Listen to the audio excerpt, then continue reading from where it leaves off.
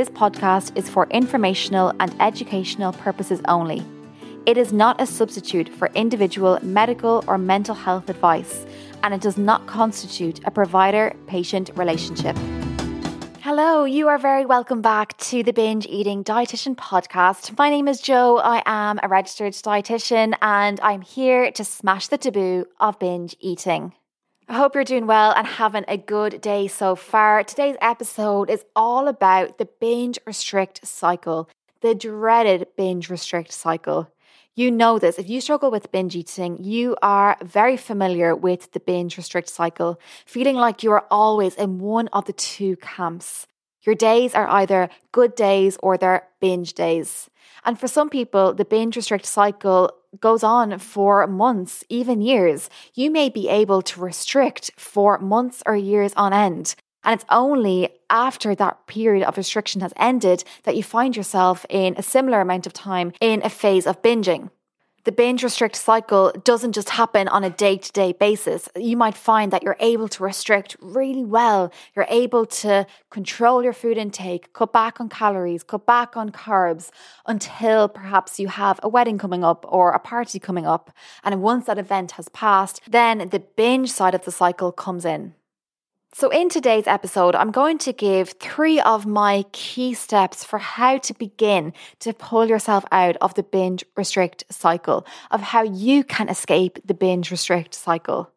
As you can imagine, this is complex stuff. It is complicated and it is different for everybody. So I can't go into everything in one podcast episode, but I will give you my top 3 starter tips to get you going, to get you on your way.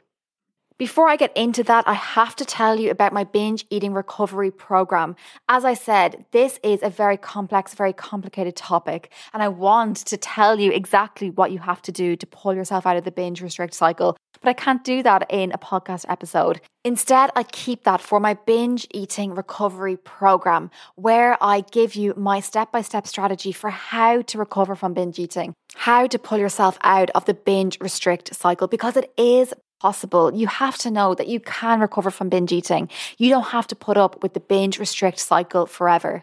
There are steps and strategies that you can implement in your life in order to recover from binge eating and to stop the binge restrict cycle. You may just need a little bit of guidance and support from me to get you there.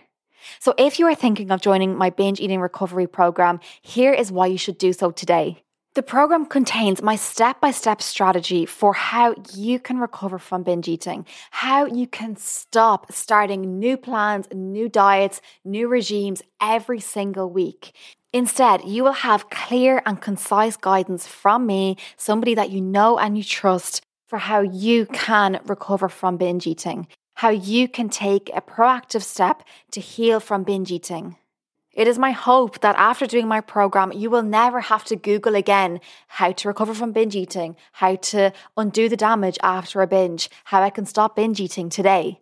You won't have to do that anymore because you will have a professional on your side. My binge eating recovery program is mainly self-paced, which means that you go through the material in your own time. So just like you're listening to a podcast episode now, you will be listening to the lessons that are solely focused on recovery.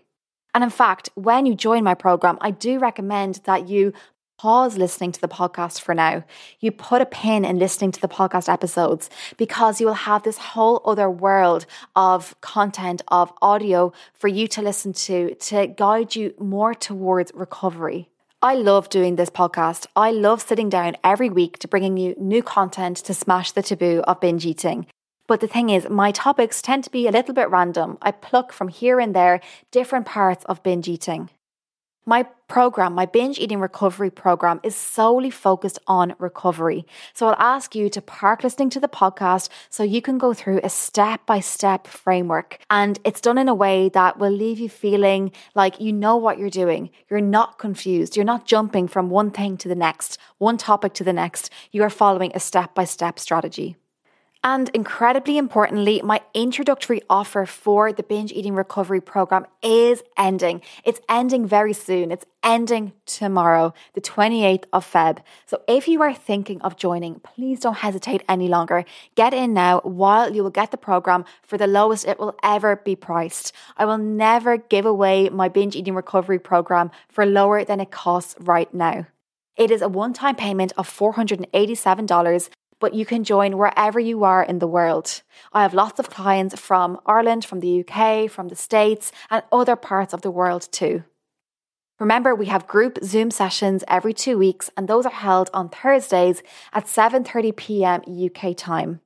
The next call is this Thursday, the 3rd of March, and I hope to see you there. Take that step towards binge eating recovery. The link to join up today and to avail of the introductory offer is in the show notes or in the description for this episode. Give yourself the gift of binge eating recovery with me. I cannot wait to see you in there. Okay, today we are talking all things the binge restrict cycle. So let's get into my advice for you, how you can start to break free from the binge restrict cycle. So, this may sound a little bit counterintuitive, but stick with me on this. My first tip for you, my first step that I'd like you to take to conquering the binge restrict cycle is to hone in on the restriction side. Let's leave the binging for just a second. I know that you are desperate to jump in. I know you are desperate to fix the binging, to fix the overeating, to regain control over all food. But in my experience, and I ask you to just trust me for a second, the best thing you can do to take yourself out of the binge restrict cycle is to tackle the restriction side. That is the place where change has to happen. Don't try to change the binges just yet. Don't try to push the binges away. Don't try to resist them. Instead, put your focus, put your energy into the restriction. Let's look deeply at restriction. So right now, and this is my first step for you, I ask you to think about what current restrictive habits do you have? Where is the restriction happening? How do you restrict? What diets are you on? What rules are you trying to implement?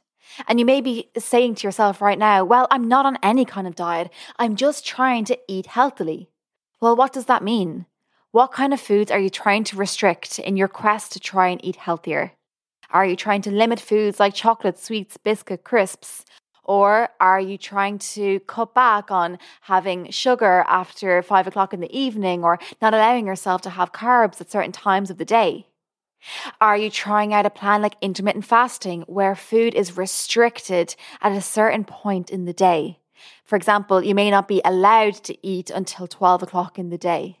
You may not see that as being an obvious restriction, but it is. If food is restricted at a certain point in the day, that counts as being a restriction. It counts as being a diet.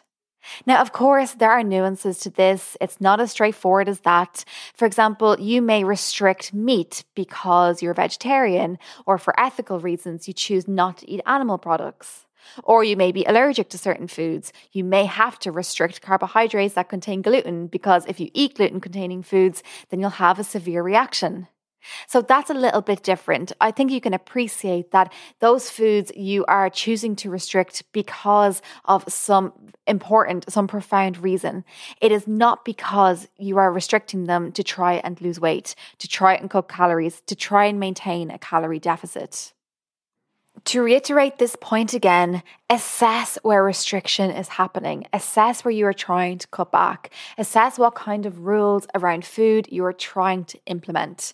And if this is too difficult for you, well, let me ask you this question. What foods do you not allow yourself to have? What foods do you not allow yourself to have an unlimited quantity of? What foods do you try to moderate? What foods do you have to check that you're not having too much? Do you allow yourself to eat anything you want in any quantity at any time that you wanted? If the answer to that is no, delve deeper. Really get into the nitty-gritty of what restrictions you place on yourself, what kind of diet you're following, what rules do you have around food, the quantity of food, or the type of food. So that's my first tip for you, and that is to assess where you are currently trying to implement food rules or currently trying to restrict or diet. Once you have done that, I ask you to move on to the second step, and that is to look further again. And yes, we are still sticking with the restriction side of the binge restrict cycle. I ask you to focus on what are your compensatory behaviors after a binge happens. Or to put this in simple terms, how do you try to make up for it after a binge? How do you try to gain back control after a binge? How do you try to undo the damage after you've finished a binge? Compensatory behaviors are individual to you. They're individual to you and your case, and you might not even realize that what you do after a binge is a compensatory behavior. Here are some commonly heard compensatory behaviors. After a binge, you may not allow yourself to eat until a certain time the next day. After a binge, you may force yourself to exercise a certain amount before you allow yourself to eat again. After a binge, you may do a prolonged fast in order to, quote unquote, make up for the binge. Those are all common compensatory behaviors, but as I said, there are a whole range of them. And what you do might look very different. Or maybe you don't have any compensatory behaviors at all. When you explore this on a deeper level, you may find that you don't do anything after a binge. You don't try to regain control over food. And this is certainly the case if you have a diagnosed binge eating disorder, because one of the diagnostic criteria is that you don't try to compensate after a binge. So this is my second point for you, because compensatory behaviors need to be explored. If you have any, this counts as being a restriction. Your compensatory behaviors are one of the ways that you restrict your intake. And so it is so important that you gain insight into them, insight into your behaviors after you have a binge. How do you try to make up for what you've eaten? How do you try to, quote unquote, undo the damage of a binge? By the way, and I'm sure you'll know this if you've listened to my podcast before, you haven't done any damage after a binge, and you certainly don't need to ever make up for any food that you've eaten. Okay, so now you've looked at the diet side of things. You've looked at the restriction. You've looked at where you're trying to cut back on food, cut back on calories, including your compensatory behaviors, everything you do to make up after a binge. And hey, just to point out here that if you find this task quite difficult, if you are not really coming up with anything as I'm talking you through this exercise, that's okay. The thing is, when you have dieted for so long, when you have been trying to lose weight for your whole life perhaps, if you've always been on and off different plans, it can be really hard to see what is normal eating and what is a diet. You may not even know, is this a food rule or is this something that I've just learned to do? If that's you right now, that's okay too. And I'm saying this because this is a really common thing, that you just don't even know what is a diet anymore. You're so used to following food rules, you're not even sure if you're following a plan or if you're not. So just to normalize it, that it is okay. The next thing I'd like you to do to prepare for breaking out of the binge restrict cycle is to notice your language. And I particularly mean your language that promotes a black and white way of thinking. The binge restrict cycle itself, that phrase, that terminology is a great example of dichotomy, of black and white. It's one or the other. Binge, restrict, binge, restrict. In recovery from binge eating and in pulling yourself out of the binge restrict cycle, one of the most important things that you will do is to find that grey area in the middle. So it's not binge or restrict. In fact, it's a happy medium that exists in between those two.